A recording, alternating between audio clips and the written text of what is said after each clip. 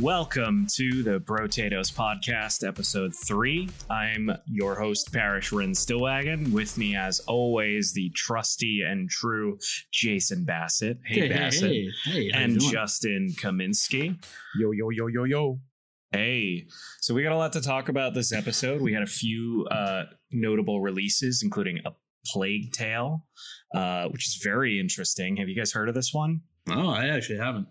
So I just watched a review over this, and it's a whole narrative game. So it looks similar to like if you enjoyed Hellblade, that kind of thing, something that you'd sink into. But it has these like hordes of rats that you use to like kill enemies. They serve as puzzles, stuff like that. It's really interesting looking. I'm kind of afraid to play it because of those rats. Those rats. Oh, yeah? It looks scary, rats. Man. They creep you out. Oh, yeah, because it looks so real on screen. So it's like, oh. I love stuff like that. You know, any kind of like horror stuff or things that'll creep me out. I'm all about playing those games. So other than that, today we also have Rage 2. I'm so full of rage. Oh, so much rage. I'm so angry it took this long. Yeah. That's actually one of those games that always looked fun in the trailer. I know it's been kind of a crazy kind of launch release date for them. So they've been in the news a lot and on social media and stuff like that. But the game seems a lot of fun. I've been playing it for, I don't know, about like maybe maybe 2 to 3 hours now. And it's really fun. The gunplay is probably the best part about the game. It's really poppy. You got some great sound effects in there when you get a headshot and stuff like that. So when I was watching like trailers for this, I got the feeling that it was kind of like arcade shooter fun, kind of like the new Doom is. Right. Does it feel kind of like that? It's a lot like Doom. It's also a lot like Bulletstorm if you ever played that. It has some abilities where you can like float enemies in the air and still shoot them, and you can rank up your overdrive, I think it's called, and get some like more powerful shots in. You can take down bosses in a matter of hits just by getting this overdrive. And they have some other abilities where you can go to town on some enemies, and yeah, it's a pretty crazy title so far. It's got some great vehicular combat as well. You can kind of like Mad Max it in the desert too, which is pretty fun. Yeah, it's pretty fun so far. So I have one more question about Rage 2, which is how much John Goodman is in it this time around? I haven't heard any John Goodman yet. No John Goodman. No, not that I know. I'm gonna two points off my personal review score then. The sequel that we never thought would come. Yeah, true, because nobody really needed it, but no, the game looks fun. I hear the gameplay loop is really good, but it's like everything you do, like you just move on. It's not super. It's forgettable. A lot of people are saying but the gameplay and the time playing it, they had a good time. So it just sounds like the combat is the best part, but that also matters the most sometimes because gameplay always matters. So it matters the most, I think, especially in this context. The game is really fun, and it's really fast and fluid, and I think people will like it if they give it a chance. I'll play it at some point, but I do kind of wish it wasn't super open world, but because not every game needs to be, Yeah, it's pretty spread out, that's for sure. But there's a lot of open worldness, but I think it's actually a lot less than probably the original Rage. There's a lot more like maybe things to see and do, whereas it was kind of from what I remember playing Rage, I don't remember much, but from what I remember, it was more kind of barren. Rage wasn't super open though. It really wasn't. This game looks a lot more open than the other game was. It was, yeah. You know what I really remember about the first Rage was how interesting the enemy AI was. Like the first enemies you encounter would like dodge my attacks in ways I hadn't seen before, and they had tactics that I just never ever saw in a game before that. That's what really stands out to me when I think about the first game. the game I remember it looking awesome on 360. 60 frames on 360 using what were they calling it, like mega textures back then? Yes. But yeah, no, I mean I like all shooters for the most part, so it was fun. But no, this game looks over the top and it looks awesome. Cool. So another thing that we've got to look forward to is the full launch of Dauntless on PC and consoles. Is that like the title screen, and does it have a voice like that? No.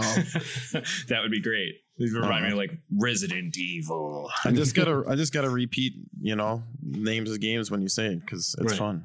Yeah. Because why not? Yeah. That's what we do here. But dude, that's this whole Dauntless podcast. I'm pretty excited for the future of Dauntless because they really are aspiring to have full cross-platform.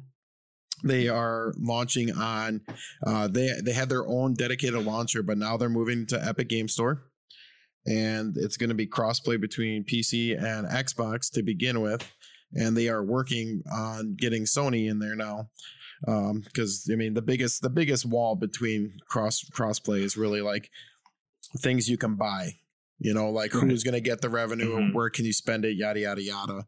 So, but I think if anybody has the best chance to get this going more, I think it's the Epic Game Store, honestly, because they got Fortnite working, Rocket League's working, and now Rocket League's going to Epic Game Store, so it's I think going to be even better.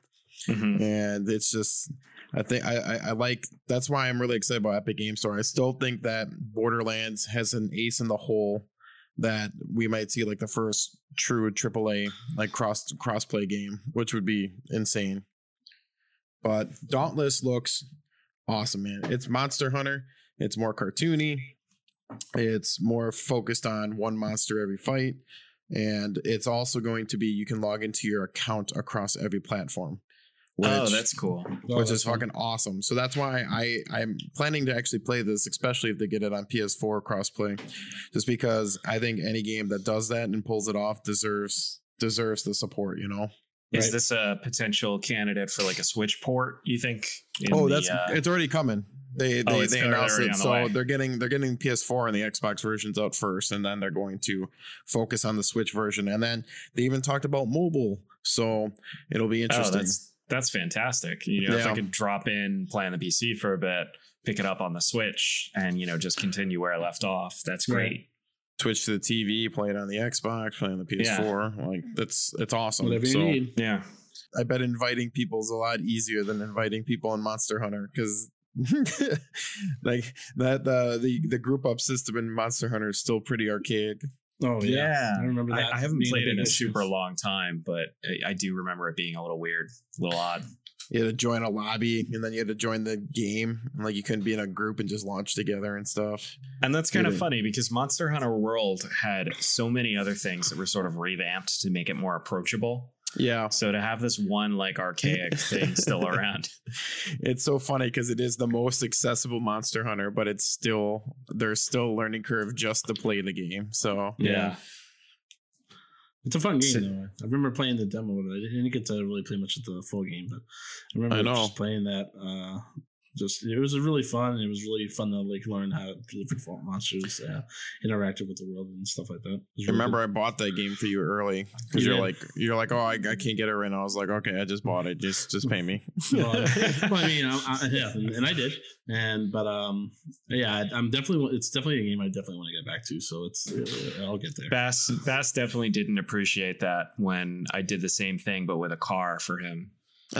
So, but you're welcome for the charger, buddy. What was that? I don't remember. I'm kidding. You bought him a charger.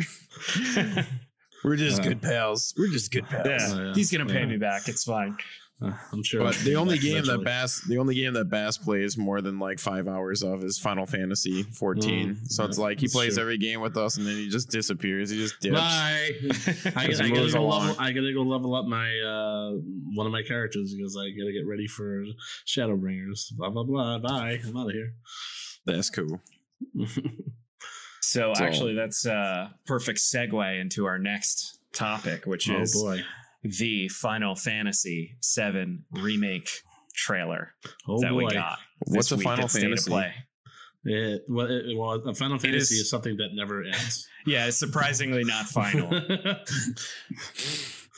And thank God, because I love that series so much. So yeah. And especially 7 is one of the it's one of the first Final Fantasies I think I've ever played. My cousin had a demo disc which had both Final Fantasy 7 and Final demo Fantasy disc Tactics. Shout out. Disc. If you guys remember demo discs. Oh yeah, of course. Getting with the magazines, man, is the shit. Right. Metal Gear Solid demo. I feel like my little brother, I would need to explain that concept. Yes. Speaking of Metal Gear, that's how I got into Metal Gear, is that damn demo disc. So I played, Final Fantasy 7 on the demo, and it was the first time I was hooked, by one of these RPGs. So it was one of my very first PlayStation games, one of my first RPGs. So this is very this is an emotional thing to me. This is something I'm very interested in. Right. For me, it actually was my third Final Fantasy game. I think I started with 10, for real. I rented 8 for the first time. That was my very first, and this is my first time playing a Final Fantasy game, so I had no idea what the hell I was doing, especially 8, because you know how 8 is. Yeah. 8 actually, that's another thing I got the demo disc for. I specifically bought Brave Fencer Musashi because it came with the Final Fantasy 8 demo disc. Yeah. But if you know Final Fantasy, you have the junction system, and that was pretty hard. So I moved on to Final Fantasy X, and that was the first game I truly beat. And then I moved on to 9, and that was that blew my mind, because I was just it's such a great story. Yeah, 9 is so good. I loved 9. I love the art style. I love the gameplay. I loved everything about it. Even though it's a little bit slower than all Final Fantasy games, I still thought it was one of my favorite games. So I have a funny story on how the first time my brother and I, because we lived together, and it was a PS1 and I was 10, 12, I don't know. But the way I found out about Metal Gear Solid was at Target, they had a VHS with game trailers on it. And they had them to give out. So we watched that at home, and it had a Metal Gear Solid trailer on it. And we wanted it so bad. So our grandma asked us what we wanted for Christmas, and Metal Gear Solid was on the list. And apparently she bought it for us. And then my dad looked at it and saw that there was suggestive themes and nudity or whatever on the back. So he made her take it back, and then she got us Final Fantasy 7 instead. Wow. And Final Fantasy 7, the first time I played it, I didn't know what I was doing. I had never really played an RPG before. So I probably spent maybe 30 or 40 hours on disc 1 by itself and never made it to disc 2. But like you, it was, I can't remember Final Fantasy 9 that I played right when it came out, but it definitely Final Fantasy 10 got me into it the most. And then I went back and I played 7 later. I had this old fucking TV in my bedroom, and I just played, that we had PS2 at the time, but I was just playing the PS1 upstairs and just playing Final Fantasy 7 just in my bed, and I beat that, and then I think I went to 9, beat that. But yeah, 7, man, 7's got one of the best stories I think ever told in a video game. So about your story, I guess the suggestive themes in Final Fantasy VII slipped under the radar because there's a whole I forget what it's called, the Busy Bee Hotel or something like that. There's a whole weird. Isn't scene. Final Fantasy though? Wasn't that rated teen though versus Metal Gear Solid being mature? Yeah, Metal Gear Solid 1. Yeah, I think that's for sure. That was the biggest block there. Yeah, you're not snapping anyone's neck in Final Fantasy VII. It's not quite the same, but I mean, there is some weird stuff in there. Someone does get stabbed pretty badly. Yes. Yeah. No spoilers, Pass. No spoilers. I'm not going to say who it was, because God forbid it's been 20 years. Yeah. Right. Still too early. Don't spoil the remake for all the kids who are looking forward to it. I can't spoil it anymore. I mean, they're not even going to get spoiled in the first game, so it sounds like the first part of the remake will just be Midgar. So that's actually they're very focused on Midgar, and I was wondering, is it confirmed that they are going to be episodic? Confirmed. It is. Yeah, it was just kind of. It is. Oh yes, yeah. It is confirmed. Yes. Okay. So there's going to be a part 1 and part 2. I'm not sure if there's any more if they're doing part 3, but it's definitely going to be parted out. So that's interesting because they keep dropping these trailers and they don't say like part 1 or part 2 or anything like that at all. Right. Just keep saying remake. I saw like I still cruise through like the Reset Era forums and stuff, but there's somebody had confirmation that like it was still episodic. So they after that trailer dropped, they actually reconfirmed that it was episodic. Yeah. So so there's a lot in that trailer, even though it was just a small little slice of what we're going to see in June. But obviously turn-based is gone. I know a lot of people are kind of sad that's gone. I know.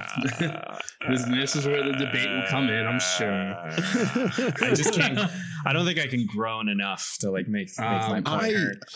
I'm happy about it because honestly, I can't do turn-based anymore. Like, it's not that I don't like it.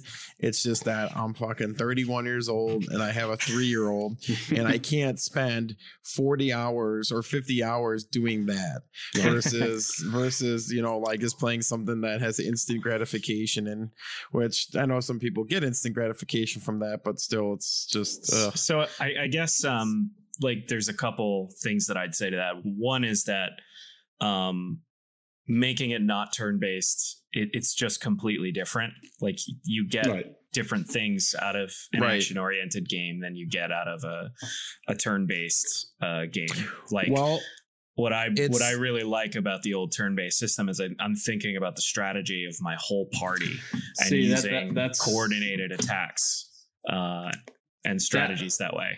And you can still do that though. That's the thing. Yeah. But it doesn't seem like you can if you have AI powering most of your party. No, this is the scoop. So the game looks like it's going to be more like Dragon Age in its type of combat instead of being a straight up action RPG.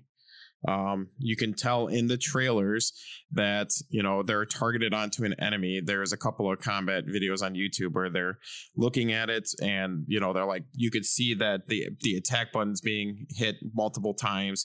So kind of like the Final Fantasy 12 Dragon Age type way to play it. It looks like you control other characters because it does show other characters in the main spot on the camera. Right. So it's not just the like switching controls in the UI. Yeah. So, you know, I mean, who knows what else they're going to be doing, but it's not a straight up action RPG. It's not Kingdom Hearts. It's still, we don't know enough. I think we'll learn more. We'll learn more in June, obviously. It's way too early to really tell where that battle system is going. I mean, we can see it's more action oriented. That's very true. But that doesn't mean there's not going to be strategy. There could be other ways that they can implement strategies, like maybe flank from behind to do more damage. Have the, you know, like elemental attacks, power versus weak. They can still do all that stuff. It's not like it's, you know, it's going to affect your strategy all that much. But at the same time, I know a lot of people who feel that having the turn-based system will kind of, you know, it's not the kind of like the flavor that Final Fantasy 7 or Final Fantasy games is. And I think that's part of the other hesitation that I have to accept it is that I haven't liked the past several mainline Final Fantasy games, and they've been moving in this direction. Right. So I don't like the idea that they're just going to remake one of the good old games in the not good new game formula. Well, let me tell you, when I played Final Fantasy 13, I hated it because even though it was turn-based, I thought it was super boring, and a lot of the enemies were pretty much the same.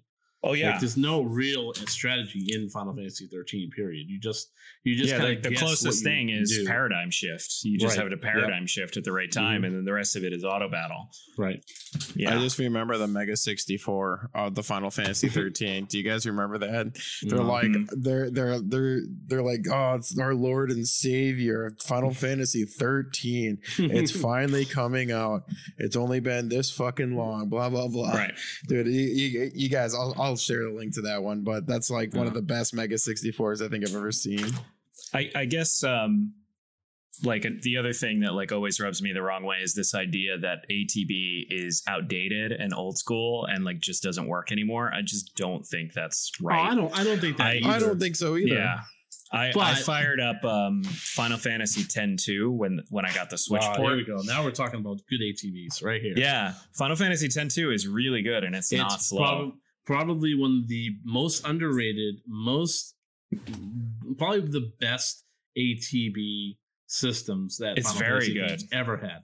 And it's kind of shitty that people kind of drag on it because of the dress spheres thing, and it's a little bit more women centric. But I never felt that way, other than changing into a dress sphere while playing Final Fantasy X too, because it was just I don't know. I was into that story. I was into how are they gonna get Tidus back and stuff like that. So I don't think it's fair to really dog on ATV, but I don't think that ATB is the end all be all to a Final Fantasy game. So, sure, yeah, and I'll put out there that I'm still open minded. Mm-hmm. Something could come along and change my mind, right. But my recent experience with Final Fantasy has made me very nervous. Right, and from what I'm hearing, June's going to be they're going to blow the house down with Final Fantasy 7, so we'll definitely see more of it. Well, clearly a lot's riding on this remake, Parrish. So I think just keep an open mind. Absolutely. I mean, everybody should. You know what? You can just do it. Actually, feel any way that you want to. It doesn't matter. You listening to this podcast. You're gonna watch those trailers and you're gonna like it and you're still gonna buy it. I can guarantee it. That's true. I am not. You cannot guarantee that I'm gonna buy it. Well, maybe not you, but I can see other people out there. Because specifically, I remember Final Fantasy 13, Final Fantasy 15, both got pretty good reviews. I don't like either of them very much at all. So I am going to expect that whatever this is going to be, it's going to get good reviews, and I'm going to have to just rent it before I buy it to find out. We'll have to see. But something I do want to talk about is some of the stuff that I noticed in the new trailer between that and the last trailer that they released. Sure. And some of the things that I really do like about the trailer, like I noticed the new trailer has a lot more facial animations than the old trailer did. People were much more stiff. It looks fantastic. It really does. It does. Yeah. All of the visuals in that are great. And I think in the new one, you actually have Eris, and her hair looks beautifully simulated. I think she was kind of the standout because she just looked breathtaking in that trailer. Absolutely breathtaking. Yeah. Like she really did look great. Yeah, right. I think everything looked pretty breathtaking in that trailer. Right. So for sure. Can we talk about that lighting though? Like lighting looked great. Yeah, I mean it's some of the best lighting I think I've seen in a game in a long time. Yeah, just the way that I think there's a part where the reactor is like on fire and it's reflecting all over the place. Like, right. It's like just style, the sparks. Man. Yeah, it does. Just like the sparks from like Cloud's sword hitting like the metal enemies look so good. And I guess we should kind of expect this because like Final Fantasy 15, whatever else I'll say, it looks fantastic. It looks great. Square has been stepping up their technology like in a big way. Well, it's funny because I'm pretty sure that 7's on Unreal Engine 4. It is. There you go. That's like they were always kind of doing their own engine, and Luminous engine, yeah. So this is, Kingdom Hearts was Unreal Engine 4, and that looked great. So they had some experience doing that, and some other people already working on 7. So yeah. It just goes, it's crazy because we just don't have to wait 22 years for the game to come out. We only have to wait 17 years for the game to come out. So another thing I noticed was that the UI changed for all the battle scenes. Yes, it was gorgeous. Yeah, the old one looked pretty placeholdery by comparison now. And that's what you get, right? You release it, and then you get feedback, and you change it off feedback, right? Right. Yep. I'm sure they were just still iterating. I think I read somewhere that one of the devs, kind of thought it was way too soon to share that original trailer. But I'm sure it was. It still looked great. Definitely. It was because apparently, I believe it was the game was being outsourced. It was at an external studio versus at an internal. So I think at one point it sounded like they brought it back internally So they're so I think a lot of things changed. I think from the original vision. And imagine and that is kind of short of time. Imagine what they've done with it already. I mean, it looks like, I mean, you could tell like back in the first trailer it was much slower, had an abysmal almost to a point FPS even in that trailer. I know we're talking really early in the game here, but even in this trailer, the FPS of the game look fantastic. It looks fluid. It looks solid. It looks like it plays like fantastic, like a release game already. So I think that's always a good start. Yeah, I'm really. I hope we're wowed in June. Like just like completely blown away. Like getting They took Sony's spot, so I think they're a little. They're a little bit proud of what they have there. I think. Yeah. Well, they got that, and then the Avengers title is coming too. So I hope they show something on that. That'd be. It sounds like that's going to happen. So I think that Square. I don't know what else Square has. So at least right now they just released Just Cause and let me just say, because I just want to say this because I know Josh will be very happy if I say this. I hope it's a Chrono Trigger remake just for him. I mean, he's only been bitching about it for like the last 6 years. Yeah. If someone makes a Chrono Trigger remake and then they take that off ATB too, that'll really piss everyone off. Yeah. Well, I don't know. It's Wednesday morning, and Josh is just like, you know what? I really wish they would remake Chrono Trigger. Literally, he would say that to us all the time, and it's just funny because I actually want to see like either something new or just hell, even a remaster of Chrono Cross or Chrono Trigger. Any way I can get it. I don't care what it is, but I'd be happy with a Switch port. Yeah, I'd just be happy not having to change discs and then also getting your disc scratched in the spot where it loads to the second disc, so you can't play it anymore. Well, now with these episodes, now you can just go to the menu and switch the episode. That's true. So I am curious. Another thing about that trailer that I thought was interesting is the way that he was kind of precariously like shimmying on a pipe. And it looked almost like there's going to be some kind of element of platforming or just a little bit more interesting mechanics around exploration in this version, which I think is kind of cool. I'm all for that in this new version of the game. I think it should just be the same way it used to be because that's the only way it's going to be good. Am I right? Yes, you are right. You've convinced me. Hashtag Parrish. I just think, like for me, like the gold standard of getting these remakes right has been done by Capcom with the Resident Evil series. Yeah. Oh yeah. Where they've in the most recent version, RE2, they got rid of fixed camera angles. They did more of a style similar to RE4, but they were pretty true to the original games. RE4 was more of an action oriented. RE5 is very action oriented, and it's very different from RE2, RE1. They took sort of the best of RE7, the RE1 remake, and they managed to make it all work. And I really hope that Square is going to pull the same thing off. I'm just nervous. As I'm sure a lot of people are. I you have to remember too, Final Fantasy VII is probably one of the most beloved games on the planet. Or which is highly regarded, Which is another reason why I feel extra nervous about them changing it. That's just a recipe for pissing someone off. Parrish is going to be he's going to be in the front of the line with the pitchforks, being like, "You fucked it up. You fucking ruined my life." I'll rent it and play it before I say that it's ruined. But I spent $2 at Redbox. I want my fucking money back. How dare you? Have you guys ever seen Better Off Dead? I want my $2. $2. Yeah. Sorry.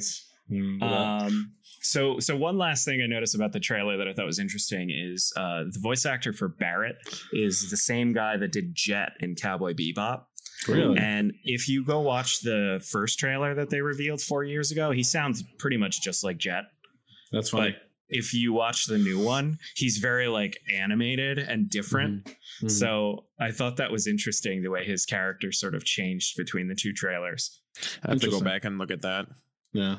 Well, I know. It was cool. I know there's a lot of people that are actually kind of complaining about that because they changed his voice and now he sounds like a kind of like a stereotype. Yeah. Which I mean, Parrot was always kind of like that, wasn't he? Like in the original. I think I've also read that some of that comes down to like the translation, and like some of that was added in when they localized the game. Mm-hmm. So I don't know, but didn't he say "foo" a lot? No. Yeah. Oh, did he? I don't know. He definitely cursed. I remember there's a really weird piece of dialogue on the train in the beginning where he's just like, it's all because of the fucking pizza. And it's like, I don't know what the fuck you're talking about. And then later I realized, or somebody explained to me, that the pizza is Midgar. It's like cut into slices like a pizza. Right. And that's all the different sectors. That's why there's 8 sectors. Yeah. And your mind was blown. Yeah. Yeah. So finally, that stupid line made sense. Finally, it's Final Fantasy VII remade. It's not the Final Fantasy. It's not the first fantasy, but it definitely won't be the last fantasy. I hope they keep that pizza line, though. Now I want it to stay. Well, I have a feeling it's not going to. No. I see it. It's all because of the pizza. That's how it's going to be. Yeah. I think there were some nods to the shitty dialogue from the first Resident Evil in the remake that they did on the GameCube. Like, I think Jill Sandwich or something like that made it in there somewhere. So like, just do it. It'll be fun. So I guess the next thing we were going to talk about here is Tom Clancy's Ghost Recon Breakpoint. Ooh, yeah, baby. So I have to say up front, I've never played any of the Ghost Recons at all. Have you guys played these? Shame. Oh yeah, Shame. Man, I've played pretty much 85% of 85% of the Ghost Recon games. My favorite one was Advanced Warfighter. I love Advanced Warfighter. How many are there even actually? There's a lot. I mean, there was Ghost Recon on PC and Xbox, and then on Xbox it got Island Thunder, and then on PC it had a bunch of expansions. Mm-hmm. But then Ghost Recon 2 came out to the Xbox. I think it was also on PS3. I can't remember if that actually came out to PC at all. Ghost Recon 2? Yeah, I don't know if that actually did. I feel like that was a later, like an earlier title, like maybe like early 2000s, I thought. Ghost Recon 2 was on the original Xbox and PS2. And I think PS2's version was like really, really sloppy. But so because Xbox Live was thriving and Ghost Recon did really well on Xbox, and so did Island Thunder. So, and that was the first step into third person.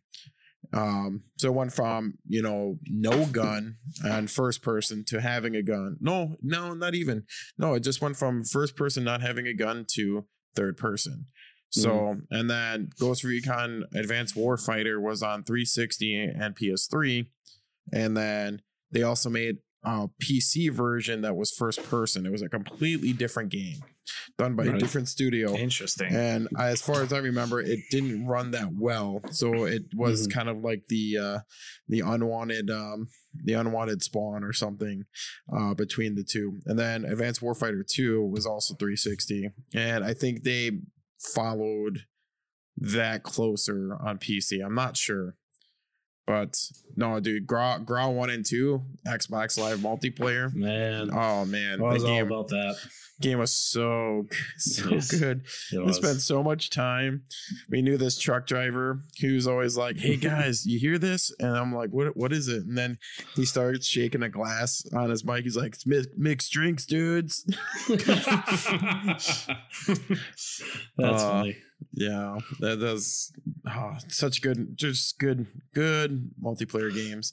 And good then memories. Then they did Future Soldier, which was on 360 as well, which it changed it up. It made it a bit faster, and it was a little goofy to me. And then not sure if they did a PC version on that one. And then Wildlands, when it first came out, I was not excited for it at all.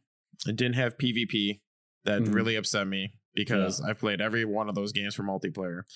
And then from the reveal to like when they showed the gameplay, I was like, ooh, this looks rough. And it was a little rough, but It's a very fun co-op game, and it's a beautiful open world, and it's fun for the strategy that you can have. And then they released PvP about 6 months later, and it was the closest thing to SOCOM, and it worked really well. And then now we're at Breakpoint. And Breakpoint is kind of like the culmination of everything they've ever done in their first fictitious location. And dude, I'm pumped for it, man. You got single player, PvP, co-op. They're even doing raids, but it's not going to be like Division or anything like or Destiny. But yeah, so I gotta say, I like the sort of narrative trailer that I watched. It gave me kind of like a Rambo vibe in the beginning, where you have like the bearded man in the forest, like taking people out and hiding under a tree. Yeah. Yeah. You just pick your beard, but that's it. You have to have a beard. And then I thought it was interesting. At the end, they have like John Bernthal in the game. So you have the Punisher guy and Shane from The Walking Dead. He is he's the main villain. So he's a ghost gone rogue, and he's fighting for what he believes in.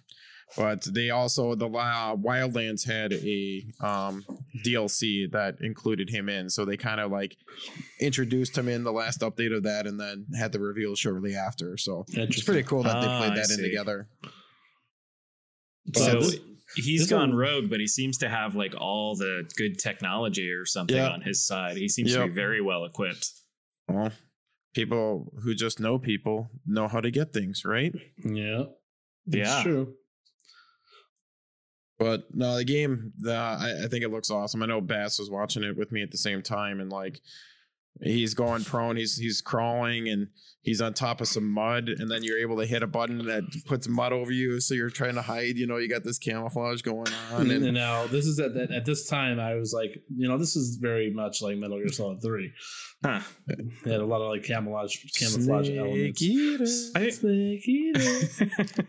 So it does have some of those even gameplay elements, right? Because in Snake Eater, I think you had to eat, and specifically one of the things you could eat was snakes. Right. So I don't know if you can eat snakes in this one, but I'm not sure about eating. I know that you have to drink, because it's a little bit more survival, because you're cut off, like you don't have the support that you're used to as one of these modern soldiers in Ghost Recon. So it's kind of you against everybody at this point. I mean, I say that Metal Gear Solid 3 is not a stealth game. It's more actually a survival covert game, because you have the healing elements, you have the eating elements, you have the camo, you have even injuries. They even had injuries for a snake. So I mean, it's very much, they're taking a lot of cues from, you know, the Metal Gear Solid 3 universe and putting them here, and I think it's really awesome, and I can't really wait to play it.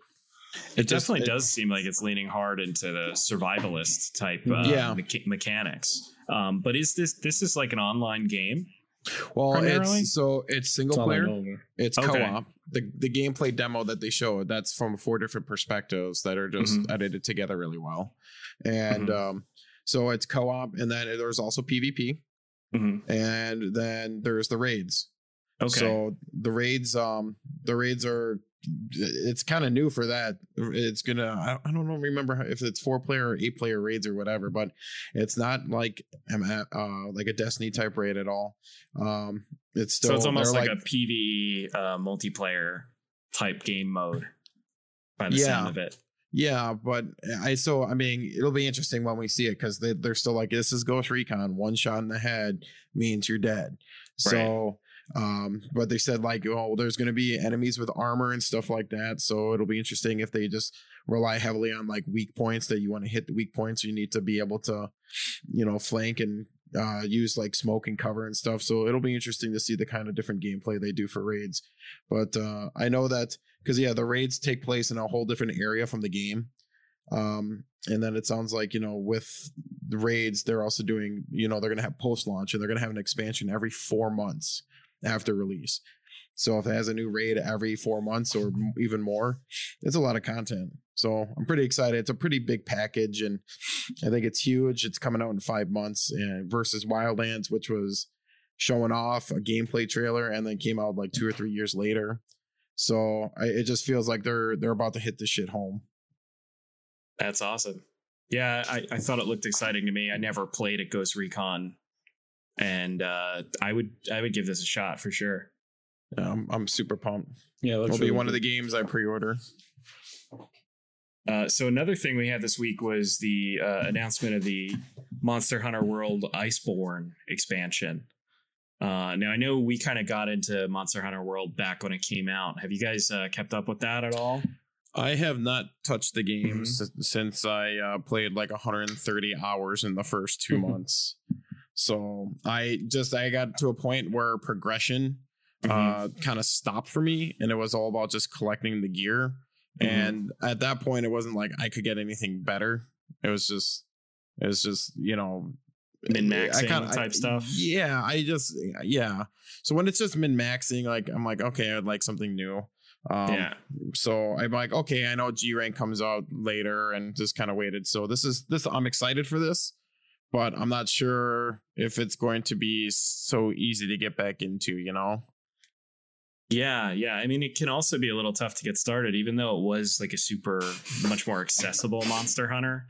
I'm not sure that I ever really got my stride going, just because the mechanics are something you really have to get adjusted to. I feel like I gotta say I got used to it. I got really good at the game, dude. I used a great axe, and I just remember fighting like Nergigante all the time, and I just slide down a hill because you could slide.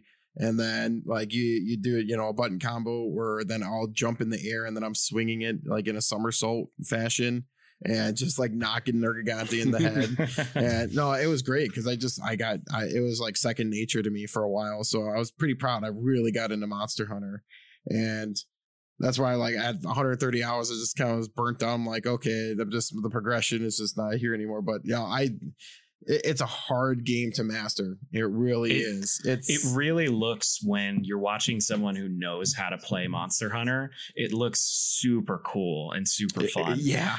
And then like when I got started, I felt like I was tripping over my toes all the time. But after a while, like I did figure out, I think I was using the insect glaive for most of it. Nice. And I figured out like how to, you got to get all three colors and go super mode and then like wail on them. Yep. But even then, like it takes a little time to really master it. And I think that was also a strength of it too. Yeah. Because tough to master, you just feel more accomplished, and all the different classes they played all different enough that you had to relearn like how to play the game again every time you switch. And it's very satisfying when you have that kind of hill to climb, but you do climb it. It feels great. No, so Iceborne though coming out, it sounds like it's one new area, but it's massive. They're saying that it has as much content as like the vanilla game, which will be interesting to see. I don't know how many new monsters they're going to have and how high the ranks are going to go, but I think I'm going to wait and see. I'd like to kind of switch over to PC, but that means I got to restart.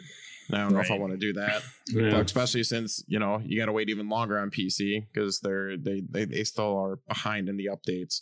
They pushed it back, so. Well, it sounds like an awesome kind of update, though.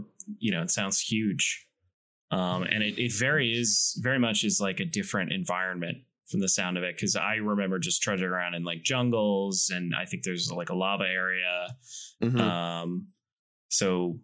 I liked in the trailer how, the guy was decked out in like snow gear. I saw one of the monsters like swimming underneath a frozen lake and popping up through the ice and stuff like that. Atmosphere in that game is fantastic. Yeah. And the animations, like Capcom's been really, really good with animations. So it all looks awesome. I just want to know like how truly big this location's going to be and how much they're going to reuse other locations.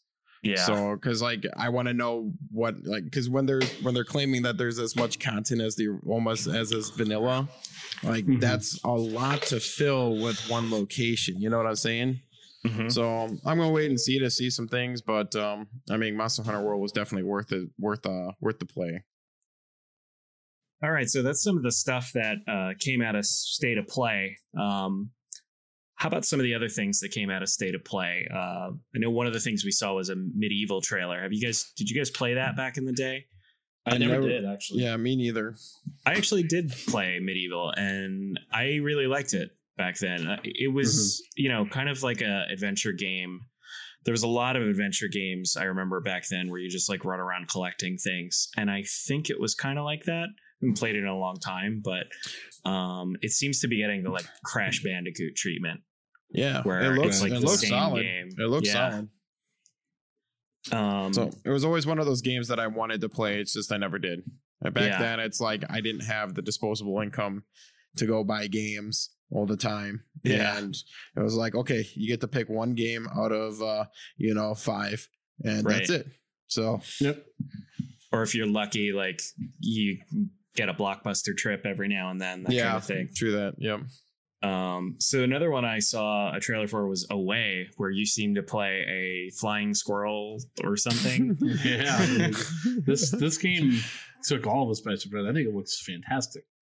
Yeah, it actually looks really interesting. And I wasn't clear on if it's an online game or what, or if you're always the squirrel, or I don't know. But it got me thinking like it would be really interesting if there was a game where you can assume some animal in the food chain, and then maybe other people are playing other animals in the food chain. I don't know if it's that game, but I don't think it is. I have no idea. I really have no idea.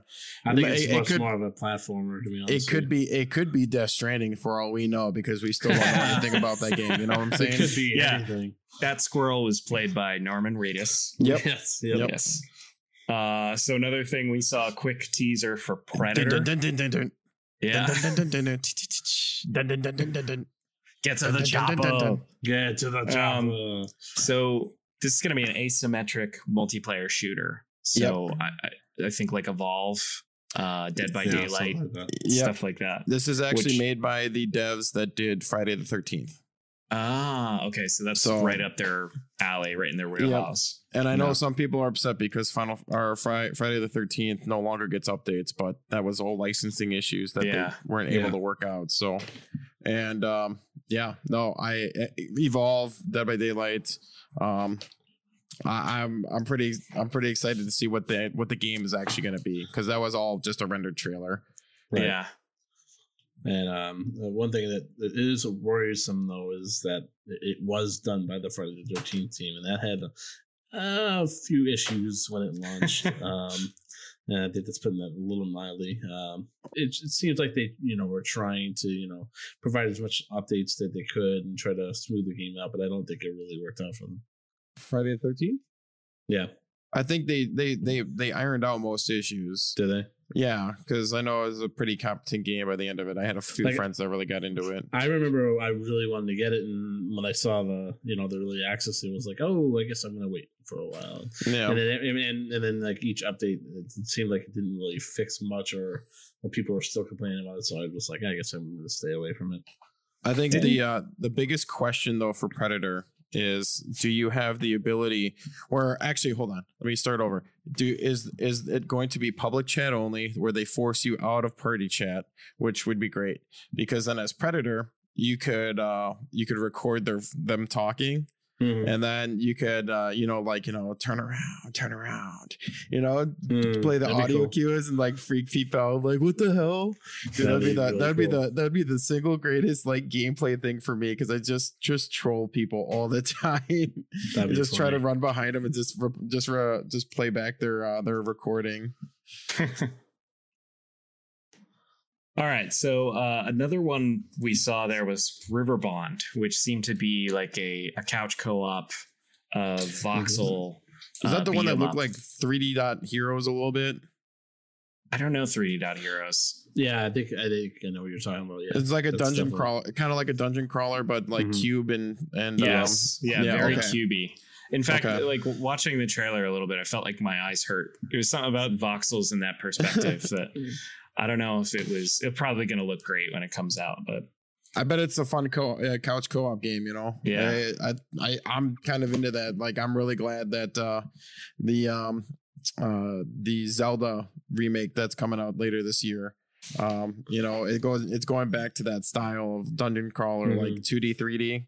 Yeah. So no, it looks fun. They have a lot of different characters from different games, like from Guacamole, from Enter the Gungeon, and stuff like that, and they all play differently. So it looks like a fun game. Like I might get that right away.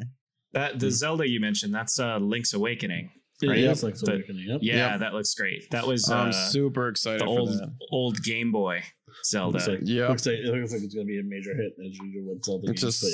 Looks so awesome. Yeah. I know we talk about this, Bass, and I couldn't get into Breath of the Wild. No, that's okay. I couldn't get into but we're getting to back to like that 2D 3D dungeon crawler and I think it just I love those games too, so bring it on. I'm down for any Zelda that comes out. For sure. And what do you guys think of the Days of Play PS4 console? Looks pretty cool.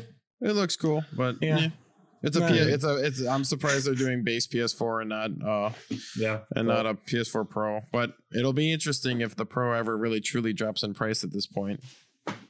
Yeah, that's true. I don't even know like even if we get PS5 how that's going to shake out. Right. Maybe we'll see it at E3. Oh wait. If they're gonna that's right. Sony's not at E3. Oh. But no, that would be interesting because it's like I know that they always want to make, a cheaper console going into the next gen because people still buy it. So like a slim PS4 is what, $199? Is it it's $299. So $199. Yeah. Like the Pro is still $399. It's been $339 or $399 since it released, and it's just never. There's deals on it every once in a while, but it truly has never had a price drop, which is kind of impressive because they still sell.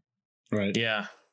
Well, maybe they think if you're buying the best of the best one, like you're gonna be willing to put that out for it.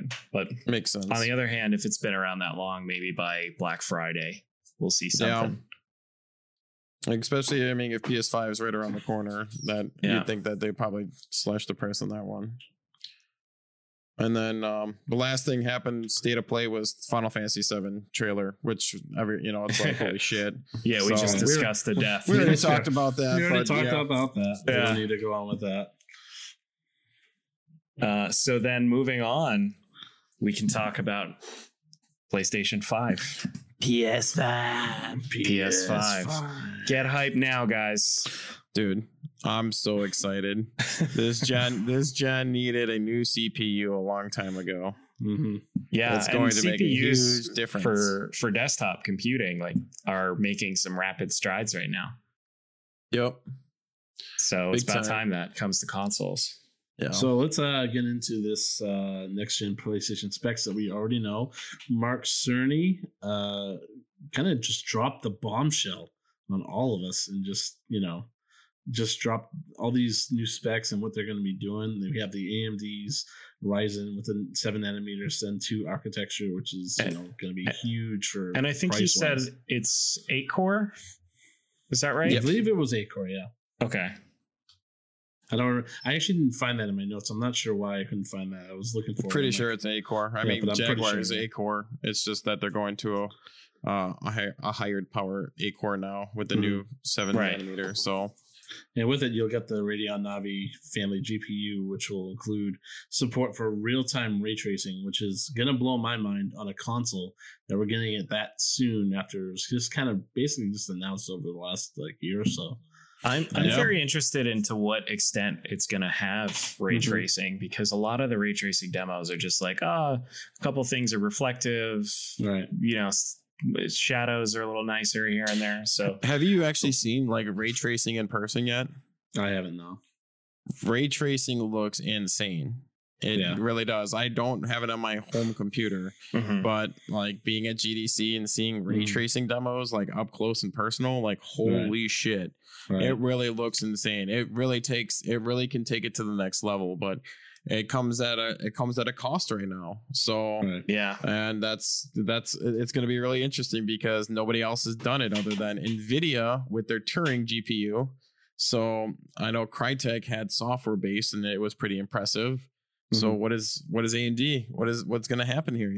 Well, definitely know sometime this summer, because I know they're going to be announcing their latest families of GPUs and At least CPUs. Anyway. That's coming up within the next 2 weeks, man. Computex is about to happen, and Lisa Sue's doing the keynote, and about to drop bombshells with those Ryzen 3000, the Zen 2. I'm so looking forward to that. Yeah, me too. 7 nanometer, man.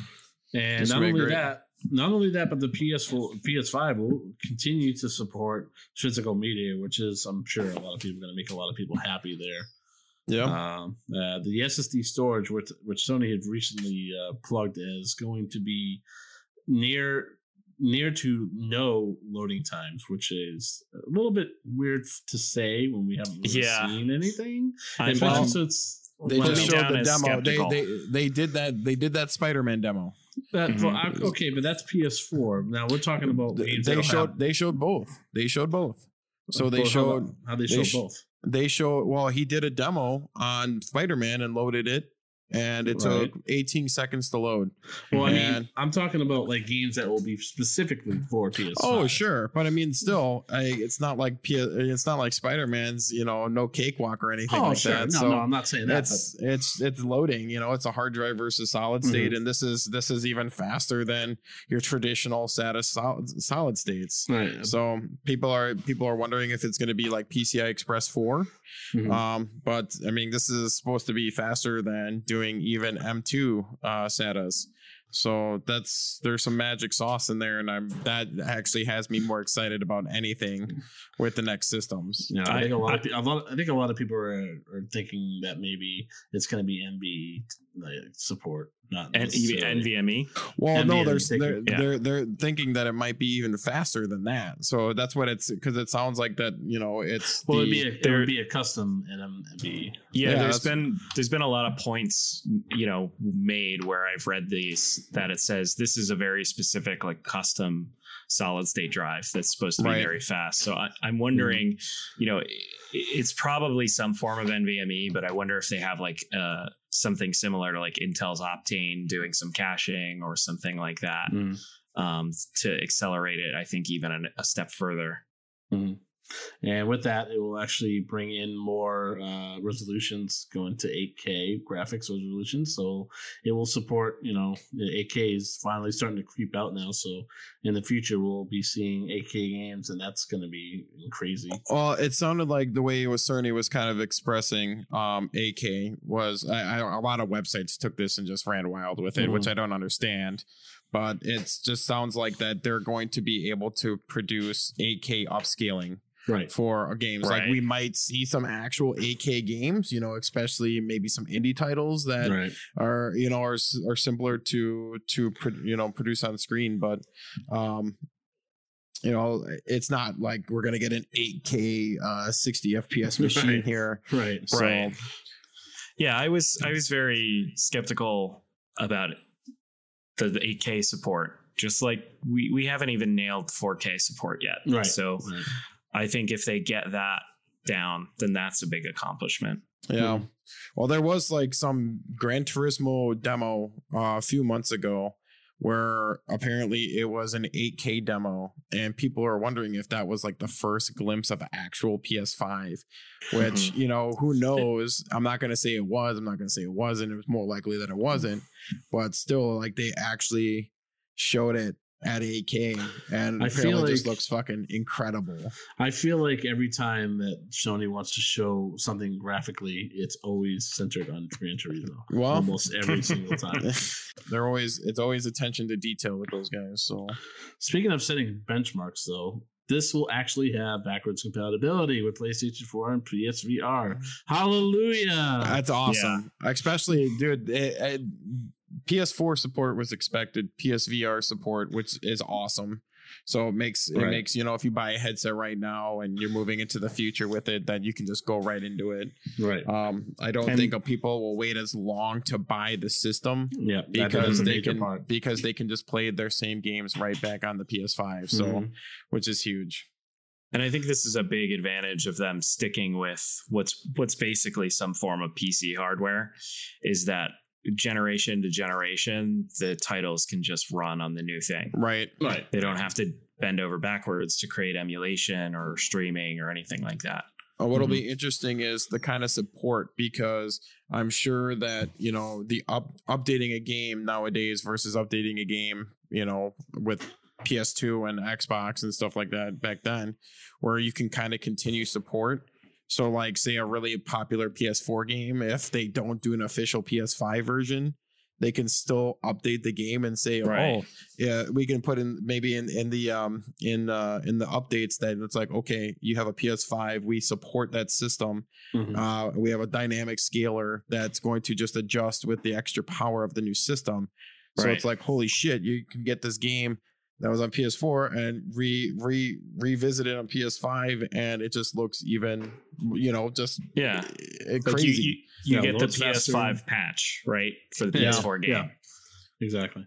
So, but I mean, we were talking about all this stuff that could be, amazing for it, and we're on the cusp of a new generation in console gaming, but let's not get ahead of ourselves, because it's not coming out before April 2020, which is I'm pretty sure expected by most gamers out there, and we're gonna wait. We're still enjoying the PS4. We still love the PS4 and the current console generation, but I mean, I think it's one of those things where we're thinking about it now. We're 6 years into the PS4's life cycle, and it doesn't even seem like it.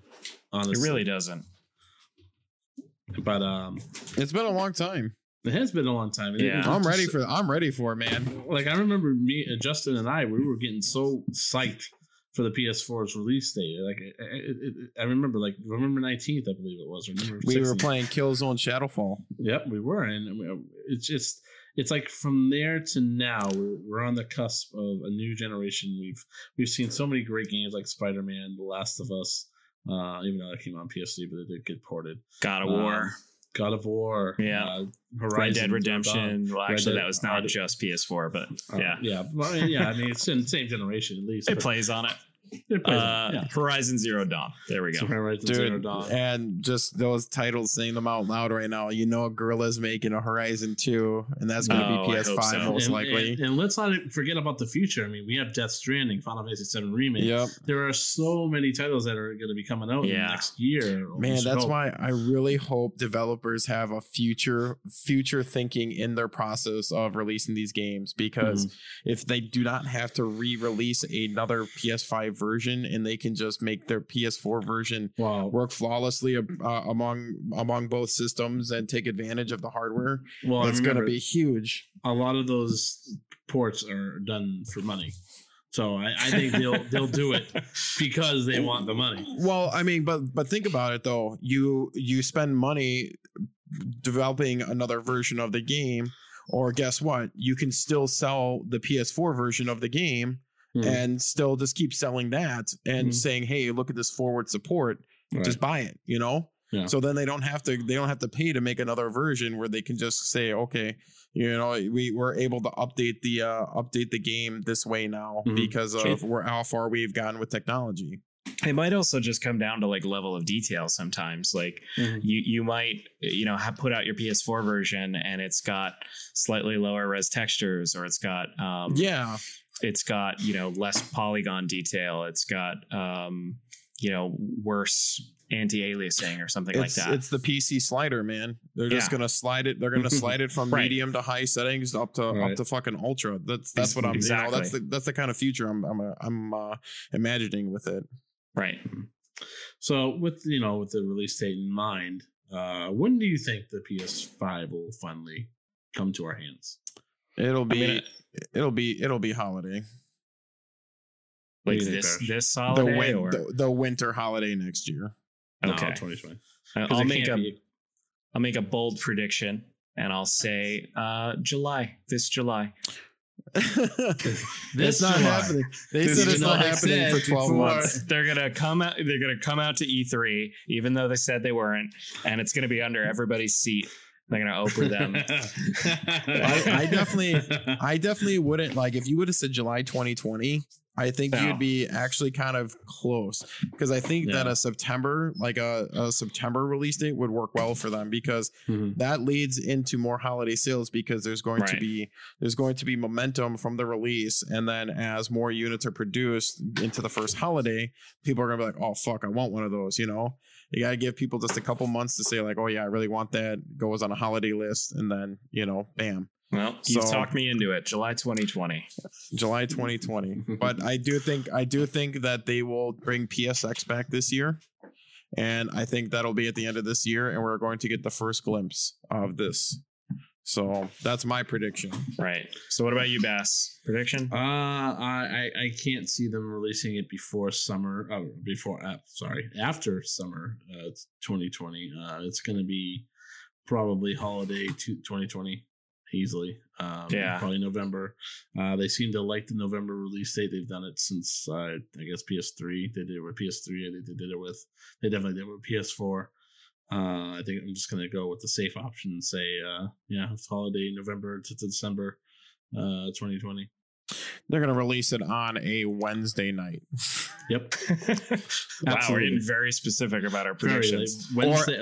Let's be real. November 5th, 19th, 2020 is the actual date. You heard it here first. You heard it here first. It's a Brotatoes exclusive. So take that shit to the bank. Yeah, to the bank, and just tell them that it's probably bullshit, but you want to cash it anyways. Right. Yeah. I'm just joking. So cash. And then shit's so cash. And then just throw a huge fit if they don't want to give you money. So the last thing I think I want to touch on is, so Xbox is at the E3 this year. Xbox has talked about next Xbox. I think that we're going to see some next Xbox stuff at E3 this year. Oh yeah. I think Microsoft is really trying to push to be the stronger of the platforms. They've had a leadership change with Spencer, and I think that they're trying to put that hardware focus first, and because they're talking like, oh yeah, we want high frame rate, we want everything. So I think the disparity between the consoles this next gen is going to be pretty small. So it'll be really interesting to see Microsoft with the studios that they bought and that are now making games just for them, and how much that can all drive together. So I think no matter what platform that you're going to be playing on next year, that we're all going to be in for a treat. It's going to be a fun year. So with that, I think we're closing out episode 3 of the Brotatoes broadcast. Thanks everybody for joining us today. Yeah, thanks for listening to us. Thanks for listening to us. Bye guys. Bye. Bye.